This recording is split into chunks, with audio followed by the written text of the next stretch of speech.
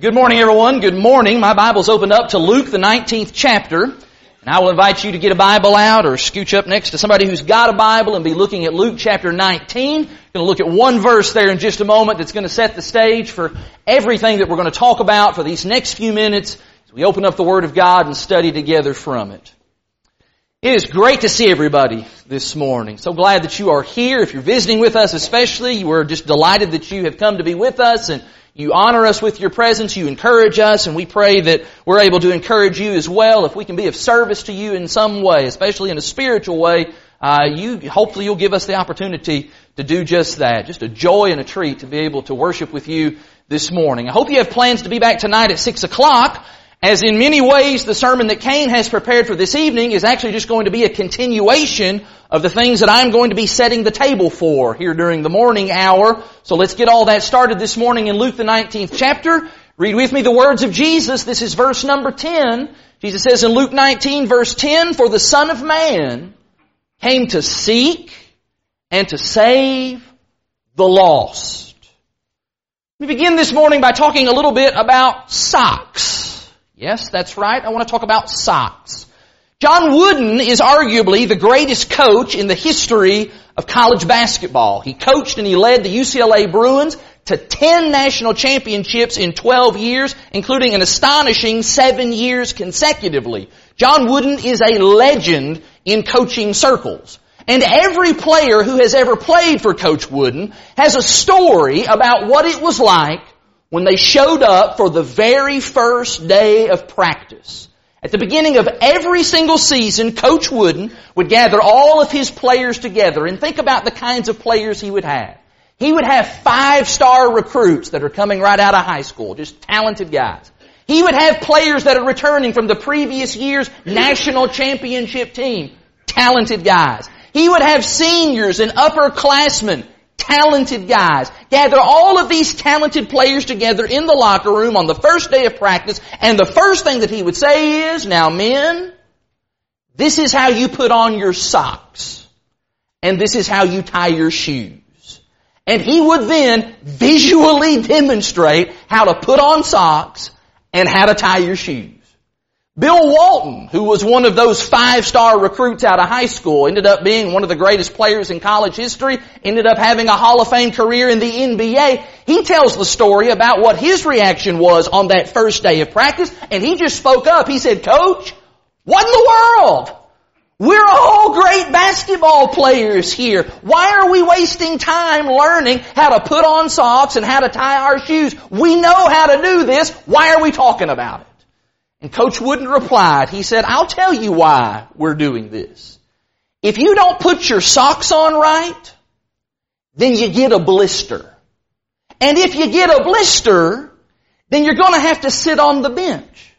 And if you're sitting on the bench, then that affects the whole team. That, Mr. Walton, is why we're learning how to put on socks." Coach Wooden understood that sometimes you just need to go back to the beginning. You just need to go back to the fundamentals. You need to secure your foundation by just returning to some basics. Hey, here's how you put on your socks.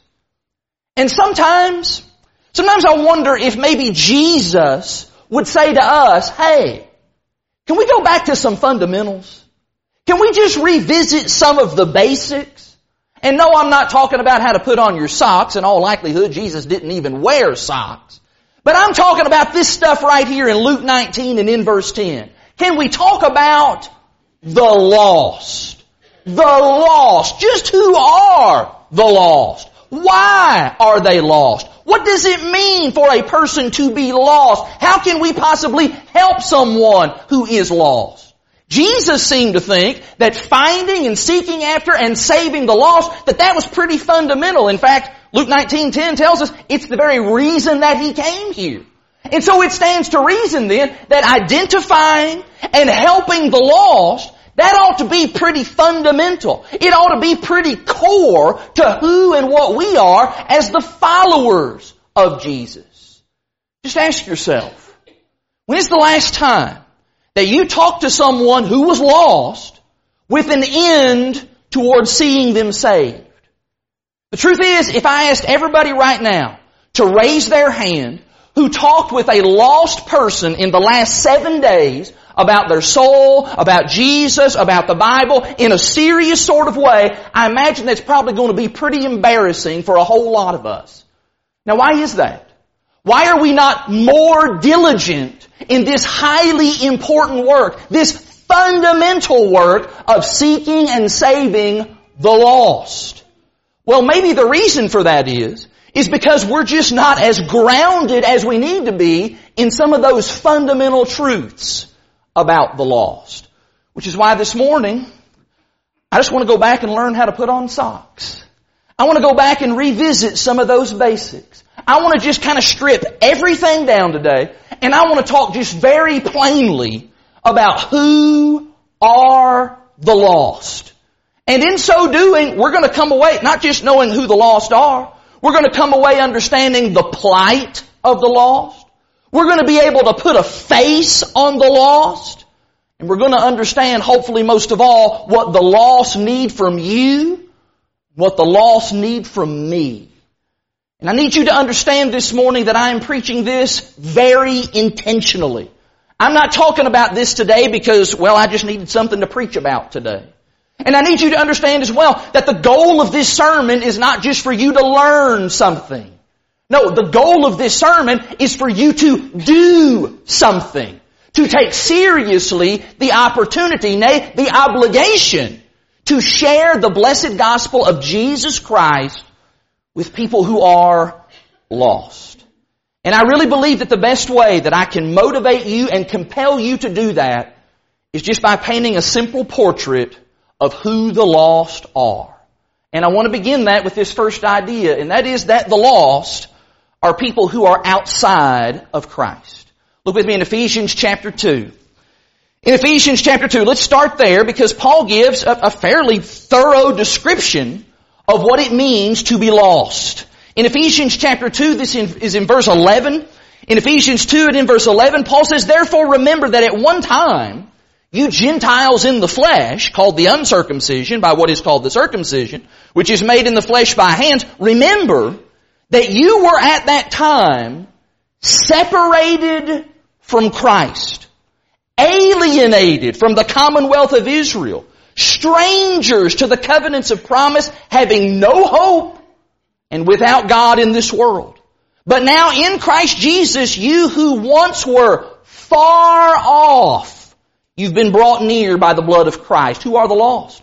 Paul says the lost are people who are separated from Christ. They are not in His body. Verse 13, they are far off. One translation says, you who were once far away from God. And that's pretty much exactly what we're talking about here.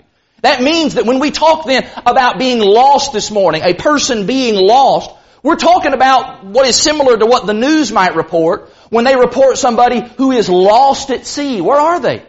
They're far away. They're far away from the safety of the shore, from the safety of civilization. And it is important for us to understand exactly why a person would be in that condition. Why would a person be outside of Christ? What exactly causes a person to be lost? Well, Paul answers that for us in Romans chapter 6. In Romans the 6th chapter, and in verse 23, Romans chapter 6 and in verse 23, Paul says there, Romans 6 verse 23, he says that the wages of sin is death, but the free gift of God is eternal life in Christ Jesus our Lord. You want to know why people get lost? Do you want to know why the reason people are lost? The reason people are lost is because they are sinners. And the reason many people stay lost, remain lost, is because they're not seeking after the last half of that verse. They're not seeking after that free gift of salvation, forgiveness that's found in Christ Jesus. It is sin that causes us to be outside of Christ, to be separated from Christ. And it is sin that causes people to be spiritually lost. No one is born lost. No one is predeterminately predestined and decided beforehand and assigned to be in the category of lost. No, a person is lost because they willfully choose to commit sin, to violate and to transgress the very will of God. And until a person chooses to then respond to God's grace and have their sins forgiven, have their sins cleansed, have their sins washed away by the blood of Jesus, until a person does that, they're going to continue in that lost condition. And here's the worst news. If a person dies in that condition, then they're going to miss heaven. In fact, let me be even more blunt and straightforward about that. The lost are going to hell. Now, we don't like saying that. I didn't even like saying that just then. There is no good news in that whatsoever. The lost are people who are outside of Christ. The lost are people who are sinners that have not been forgiven. That means that the lost are going to hell. I can't think of a single positive thing to say about being lost. When we say sometimes, he's lost or she's lost, really what we're doing when we use that kind of terminology is we're actually kind of covering up the ugly truth that we don't want to have to say, and that is that there are people who are going to go to hell. In 2 Thessalonians 1, Paul does not mince words about that. In 2 Thessalonians chapter 1, look with me in verse 7. In 2 Thessalonians 1 and in verse 7, Paul says here that when the Lord Jesus is revealed from heaven, He's going to come with His mighty angels. And He's going to come in flaming fire, inflicting vengeance on those who do not know God and on those who do not obey the gospel of our Lord Jesus. They will suffer the punishment of eternal destruction away from the presence of the Lord and away from the glory of His might. That's what being lost is ultimately about. Suffering for all of eternity without God in hell. And I don't like saying that. And I'm guessing you probably don't like hearing that. And I don't mean to be overly simplistic this morning. And I don't mean to sound harsh in any kind of way. But I'm going to tell you, it is not kind and it is not loving on our part to paper over the grim reality of what the Bible says it means for a person to be lost. And as the people of God, what we need to do is we need to just get reacquainted with these fundamentals. We need to get reacquainted with what a dire circumstance people really are in. The truth is, I think sometimes what we imagine, the preacher gets up and starts talking about the lost world in which we live, lost souls. I think what happens is we kind of imagine the lost as being this ambiguous, nebulous, just kind of faceless crowd. In fact, I've even got a silhouette of a guy up there. He's kind of faceless. Just kind of some random group of people out here who, yeah, they're probably doing something they shouldn't do. And yeah, if they keep on doing that, things probably aren't going to turn all that good. Not really going to turn out good for them. And of course, as long as I keep thinking in those types of vague terms, well, then I'm not going to feel a whole lot of responsibility toward reaching those lost people. It's kind of like knowing about socks without ever actually putting some socks on. What we need to do is we need to put some very clear definitions, some very clear parameters before us about what it really means, how awful it is for a person to be lost. Because as we begin to build that, as we begin to explore that a little bit, what we'll find out is that the reality is the lost are usually good, moral people. They are. Sometimes when we talk about the lost, what we do, in fact, I'm guilty of this, is let me give you the consummate example of being lost. Let me talk to you about Adolf Hitler. Or let me talk to you about Osama bin Laden. Or Charles Manson. Or use the Bible. Let's talk about Judas Iscariot. Those are notoriously wicked people. And by all accounts, we can probably be fairly confident that they were and they are eternally lost. Those are the poster boys for what we think of when we think of the idea of being lost. But my friend that I work with, my buddy who I go fishing with, who does not snort cocaine, and who does not beat his wife, or that lady that I arrange play dates with for her kids and my kids to get together and we have coffee together. I mean, come on. She's never had an abortion. She would never even think of doing something like that. Or my next door neighbor, who really is a sweet person and a good neighbor and brings us vegetables from their garden. I mean, yeah, we do know there's some lost people out there somewhere. And if you were to press me a little bit, yes, I would have to admit that those people, they're not part of the body of Christ. But to say that they are lost, those good moral folks, that they're lost and that they're bound for an eternity in hellfire, I mean, come on, who wants to actually say that? Do you see now why our evangelistic fervor is often just kind of blunted?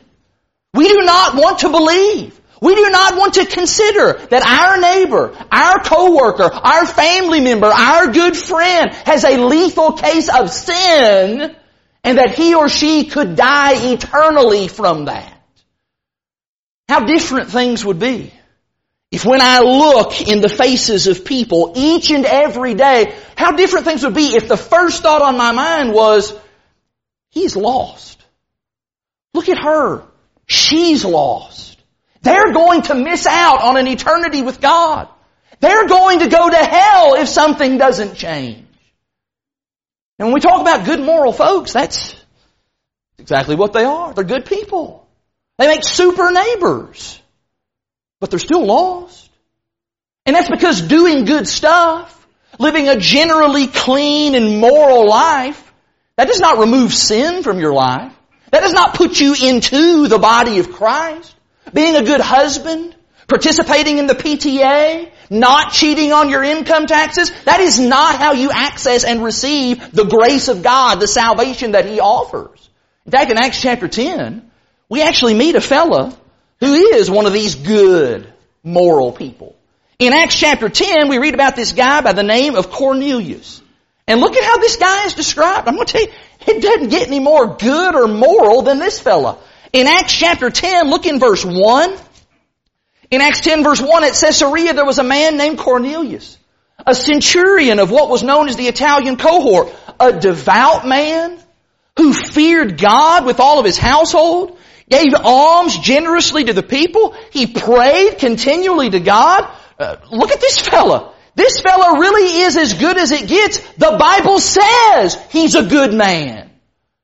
And yet in chapter 11, turn the page, as Peter is recounting the events that concerned Cornelius, the text tells us in Acts 11 in verse 13 that he told us how he had seen the angel stand in his house and say, send to Joppa and bring Simon who is called Peter, because he's going to declare to you, Cornelius, a message by which you will be saved, you and all your household.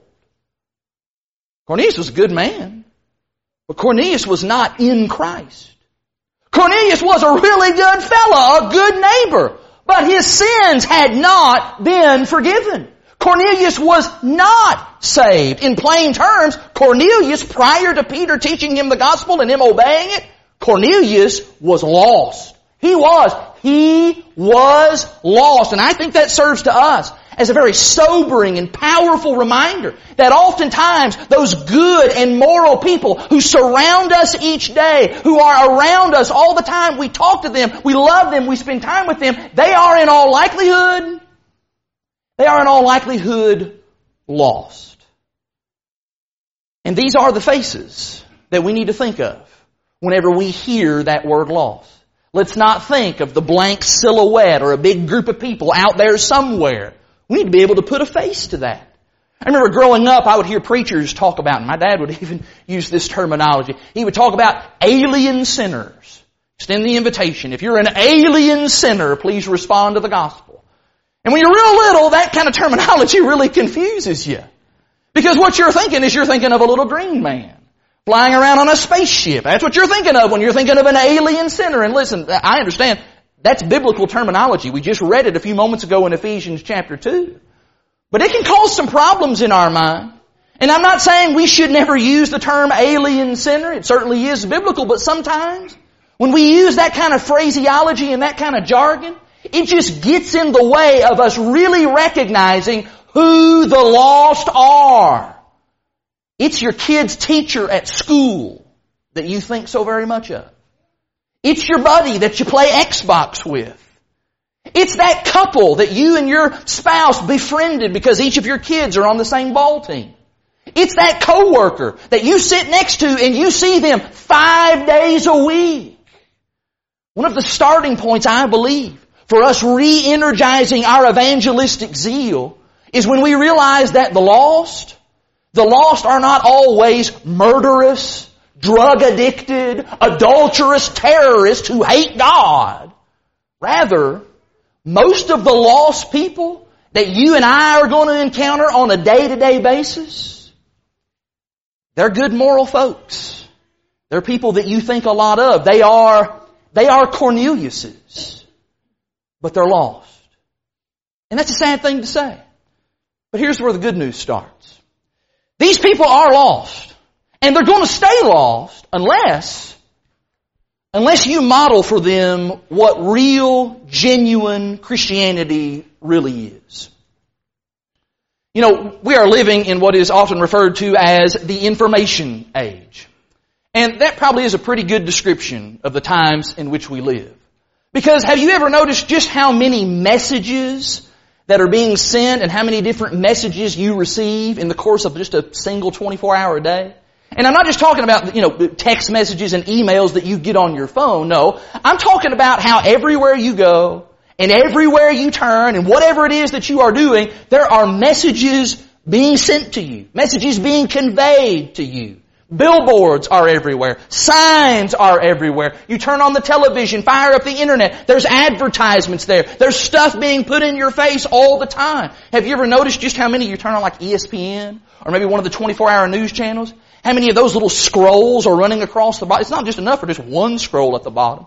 There's usually like 2 or 3 of those scrolls at the bottom. And then over here on the side panel, there's all kinds of stats about the guy who's up at the plate getting ready to bat. And then up at the top, there's a scroll of Twitter comments that are coming in at various times. All kinds of information just being given to us and pressed toward us constantly. We are being fed messages of every sort. Let me ask you, who believes all of those messages? Who accepts just all of that information? How could you even sort through all of it? If you believe and you accepted all of the various messages that are put in front of your face every single day, you would, number one, you would become obsessed with the whiteness of your teeth. You would as well never be able to vote for any political candidate because the very next message that comes along says that the guy you just heard a message from is a complete idiot. Don't listen to him. And you probably would end up buying a new vehicle about every, 13 seconds or so. We are living in an age of information. We're living in an age of too much information. And as a result, people today, you and I have to do this. We're having to filter out a lot of that information. We're having to filter out a lot of that talk. Can I ask you this? What do you think people are doing with all of the religious talk that they are bombarded with on a regular basis? Yeah, they're filtering that out too. Because there's just so much of it. This person over here is saying this. And that person over there, they're saying that. And this church says this, and that religious group says that. And don't even get me started about what the religious preacher guy on television, the kind of stuff that he's saying. There's just lots and lots of talk today. But you want to know what's hard to ignore? You may be able to filter out all those messages that are being conveyed to you and the words that are being said to you. But let me tell you what's hard to ignore. A life that's being lived for Christ. When somebody is living out genuine Christianity, that's hard to ignore. Let's listen to Jesus on this in Matthew chapter 5. In Matthew chapter 5, in the Sermon on the Mount, Jesus challenges his hearers with these important words. In Matthew chapter 5, this is verse 13, Jesus says, "You are the salt of the earth. But if salt's lost its taste, how shall its saltiness be restored? It's no longer good for anything except to be thrown out and trampled under people's feet. You're the light of the world. A city set on a hill cannot be hidden. Nor do people light a lamp and put it under a basket, but on a stand, and it gives light to all that are in the house. In the same way, let your light shine before others, so that they may see your good works and give glory to your Father who is in heaven." The Apostle Paul echoes those sentiments in Colossians, please. In Colossians chapter 4, Paul says this in verse 5. In Colossians 4 and in verse 5, he says, "Walk in wisdom toward outsiders." In other words, pay attention to how you behave toward the lost. "Making the best use of the time. Let your speech always be gracious, seasoned with salt, so that you may know how you ought to answer each person." Let me cap that off with James chapter 1, please. In James chapter 1, James gives a great description of what pure and undefiled, genuine religion, what does it look like? And I'll have you notice that in James chapter 1 verse 27, James does not say pure and undefiled religion is a set of doctrines that you are able to communicate clearly to every person you come into contact with. That's not what James says.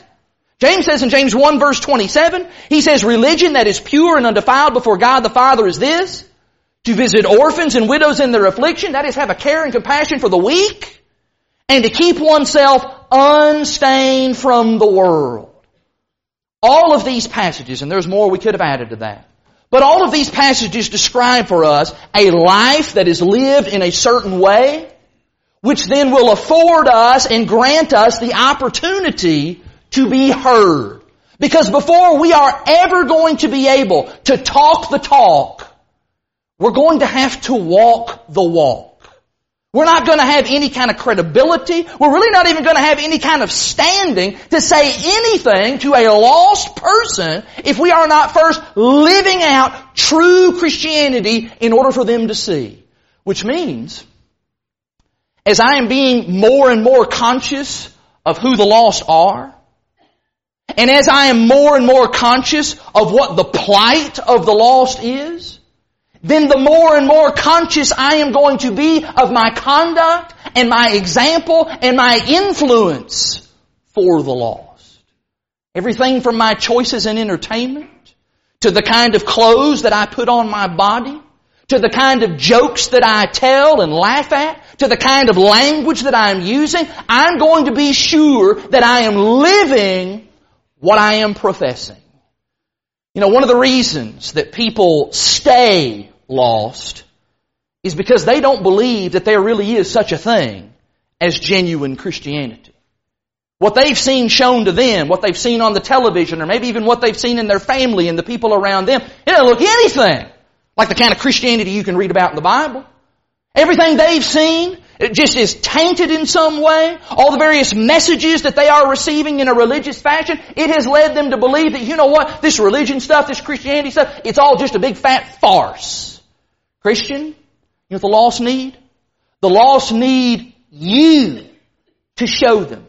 They need you to model for them what real Christianity is. And then what they need is they need you to assist them in hearing and understanding and believing and obeying the gospel. What the lost need ultimately is they need you and they need me to teach them.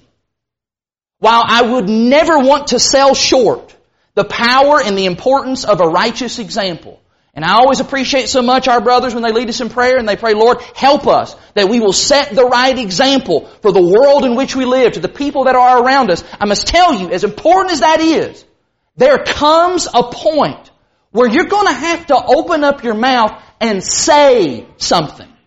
Your example alone cannot teach someone about the death, burial, and resurrection of Jesus. Your example alone cannot refute a false doctrine or a false belief. Your example alone cannot teach someone about God's plan for man's salvation. In fact, if we just go along in life thinking that, well, it's just all about quietly living the Christian life and being a good example, if that's all that it was about, and if that's all that it took for lost people to say, oh, well, they're living like Christians, and so I guess I'm going to be a Christian now. If that's all that it took for people to be converted, then Jesus never would have sent those apostles out on the Great Commission and told them to teach. Paul would not have spent so much time traveling all over the world and going into synagogues every single week. And I got to tell you this, the book of Acts would be considerably shorter, wouldn't it? Because in the book of Acts, what is the operable element again and again and again in every one of the conversions that are recorded there? It is a person, it is a Christian who is, number one, living out genuine Christianity, but who then at some point opens up their mouth and shares the gospel of Christ. That's Peter going to Cornelius' house in Acts chapter 10. That's Philip riding with the Ethiopian man in the chariot and talking about the scriptures in Acts chapter 8. That's Aquila and Priscilla sitting down and studying with Apollos in Acts chapter 18. Over and over again. What is it? It is a Christian who has the conviction, number one, that this is a lost person. I care about this person. They're on the fast track to hell if something doesn't change here. And it is that person then having the courage and the compassion to teach that individual the truth of the gospel. Which is exactly why Paul says what he says in 2 Timothy chapter 2. Would you find 2 Timothy 2? In 2 Timothy 2, this is a verse that you're in this verse. I don't know if you've ever thought about it in this way, but you're somewhere in this verse. I am somewhere in this verse. In 2 Timothy 2 and in verse 2, Paul says this to his young brother Timothy. He says, "What you have heard from me in the presence of many witnesses, entrust those things to faithful men who will then be able to teach others also." What Paul is envisioning here is a long chain of disciples. Paul to Timothy. Timothy to faithful men. Those faithful men to teach others. Those others to teach even more others. Maybe in heaven it makes me wonder, are we all just going to maybe just chain up? Hey, this one taught that one, and that one taught this one, and this one taught this one, and somewhere in that chain is going to be you and I. Where are you at in that chain? Somebody taught you, right? You didn't just come out of the womb knowing the truth and knowing the gospel. Who taught you? And then more importantly, who are you teaching? In the next round of chain building, who are you teaching? Or is it possible that the chain's just going to stop with you? Are we content with that? Absolutely not. Who are you teaching? I'm going to say it one more time. The lost get saved whenever disciples, first of all, live out the Word of God in their lives. We model that in front of them. And then at some point, we open up our mouths and we say something. We teach the Word of God to them. That is exactly how that happens. This isn't rocket science. This isn't some kind of big special program. It's simple, basic stuff. One beggar showing another beggar where to find the bread. And just as that was necessary in the first century, it is still just as necessary in the 21st century. In 2 Corinthians chapter 4, in 2 Corinthians 4, notice what Paul says is a huge problem that causes people not just to get lost, but what causes people to stay lost. In 2 Corinthians 4, I just always say that this is just one of the most frightening passages in all of the Bible to me. In 2 Corinthians 4 and in verse 3, Paul says, if our gospel is veiled, it is veiled only to those who are perishing. Maybe we might say, the lost. In their case, the God of this world has blinded the minds of the unbelievers to keep them from seeing the light of the gospel of the glory of Christ, who is the image of God. Many people are lost because they have been blinded. They have been lied to. They have been deceived by the God of this world, and that, of course, is Satan. And Satan is feeding them all kinds of lies. Satan is feeding them all kinds of religious lies, like, just go to the church of your choice. Or God loves everybody too much to send anyone to hell. Or, it doesn't really matter what you believe as long as you're sincere in that belief. Or, hey, just pray this little prayer and accept the Lord into your heart, and then you'll be saved. Those are the lies of the devil. That causes people to be blind to the reality of things. On top of that, Satan deceives the lost with the cares of this world, with all the stuff that is around them. When they chase after pleasure and fun and money and success, and they continue and tell themselves that, hey, this is what life is all about. This is what's most important. Let me ask you, when Satan's telling them all of those lies, who is telling them otherwise? Who's telling them the truth? Who is getting them the information that they really need? Who has the courage to tell them what they actually need to hear? Who is it that is engaging in spiritual conversations with the lost? Who is it that is offering the lost a sermon CD or a tract or a link to something on the website? Who is there to answer a Bible question? Who is asking the lost, hey, can we set up a Bible study sometime? You know who the lost are. It's those good, moral people that you cross paths with every single day. And you know what the plight is of those people. That they are outsiders. That they are sinners in need of the grace and forgiveness of Christ. They are bound for hell if something does not change. And you know as well what it is that they need. They need your righteous example, and then on top of that, they need you to teach them. And so I'll ask again, if you're not going to do it, then pray tell, who is? What are we here for? If all we're here for is to come and huddle up together a couple times on Sunday, and then we'll do it again on Wednesday night, then that's actually kind of a pretty miserable existence, I've got to tell you. And that's really far afield from what the Scripture describes God's people are to be about. And can I show you what God's people are to be about? Look in 1 Peter chapter 2, one final passage.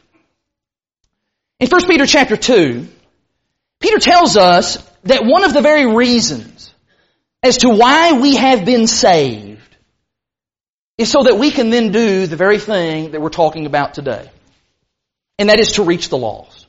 In 1 Peter chapter 2 and in verse 9, these wonderful descriptions of who God's people are. 1 Peter 2 verse 9. Peter says here, 1 Peter 2 verse 9 and 2 Peter, I knew that didn't look right. 1 Peter 2 verse 9, you are a chosen race. You are a royal priesthood. You are a holy nation. You are a people for His own possession. Man, boy, it's great to be in Christ. It's great to be a Christian. Peter continues on. Why are you these things? So that you may proclaim the excellencies of Him who called you out of darkness into His marvelous light. We have been called as the people of God to be proclaimers, so that others who are lost and are drowning in sin, those who are in the darkness, they may come and they may share in the marvelous light. And I will remind you that results come when we do that. Results are not measured by how many wet noses we can get under that water back there. That's not what this is about. Results come whenever you and I plant and water the seed. Simple as that. God, He's going to take care of the rest from there. He's really good at that. He's going to give the growth. We just need to do our job of proclaiming so that the Lord can see to it that the lost get found. And so, what do you know about putting on socks? It's a pretty foundational matter if you're going to play basketball. More importantly, what do you know about the lost? Because those are foundational matters if you're going to be a follower of Jesus. The lost are in a terrible, terrible predicament. And it is up to you and me to allow ourselves to be used as instruments in the hands of God in order to bring about the change that is needed in their circumstance. Because the bottom line is, really when you add all of that up, is that the lost, they're hopeless. They have no hope of enjoying the abundant life that Jesus promises. They have no hope of hearing those words, well done, good and faithful servant, enter into the joys of the Lord. The lost are absolutely, utterly hopeless unless someone who gets it, someone who has the compassion and the conviction and the courage resolves that I'm going to do something and I'm going to say something. You know who that someone needs to be? That someone needs to be you. I need everybody right now. As we've talked about and as we've thought about the lost, the characteristics of the lost, I need you right now to put a face to that description. This lesson's really kind of meaningless if we all just go out of here and all we're thinking of is the faceless silhouette. I need you to put a real face when you hear that word lost. Who do you know personally that you maybe interact with in some fashion, maybe on a daily basis? Who do you know that fits that bill? Let's stop thinking about the lost in big, broad, general terms. Let's just think about one face. Let's put one face on that silhouette. And then ask yourself, what am I going to do about that? What am I going to say to that person? What am I going to do to help that lost individual to get found? I said it at the beginning of the lesson, and I'm going to say it again right now. This lesson cannot just be about learning something. This lesson has to be about doing something. Now, perhaps right now, there is someone sitting in this audience who, as we've talked about these things, you have come to the recognition, maybe you even knew this before you came in this morning, that you are lost. And I realize this morning, we maybe have not been talking directly to you, but we most certainly have been talking about you. And I hope what has been impressed upon you is the seriousness of your present condition. Because you are outside of Christ. You are in sin. And you are in desperate need of forgiveness. And you are bound for an eternity in hell. You will not be with God in heaven for all of eternity unless something changes. And guess what? You have the opportunity right now to change that. I've been telling all the Christians here this morning that this can't just be about learning something, it has to be about doing something. Well, guess what? If you're lost, this needs to be about doing something right now. The Lord has been very gracious. The Lord has been merciful to give you this opportunity to be in this assembly this morning, to hear these things, and to hopefully be convicted of where you stand, and that I need to change all that today by confessing Jesus as God's Son, repenting and turning from sin, and being baptized in water for the remission of my sins. If we can help you to do that, we want to do that. We're ready to do that. You maybe just have questions. Maybe you're just kind of in your journey. You're trying to figure some stuff out. Let's sit down and talk. Let's set up a study and let's figure out what the Word of God has to say. Brother or sister, if you've not been living right, if you were once in a position where you were found and you were in Christ, but maybe you've drifted to a point where you're not even really sure if you are in Christ anymore. Maybe you are totally outside of Christ once again. You need to fix that. You need to repent. Come back to the Lord. Let us pray with you. Let us encourage you. Let us help you in some way. Whatever your need may be, let's not any of us leave here today with that terrible title of lost above our heads. Let's leave here knowing that we are saved because the Son of Man has come to seek and to save us. If you need to respond to the invitation, do that right now while we stand and while we sing.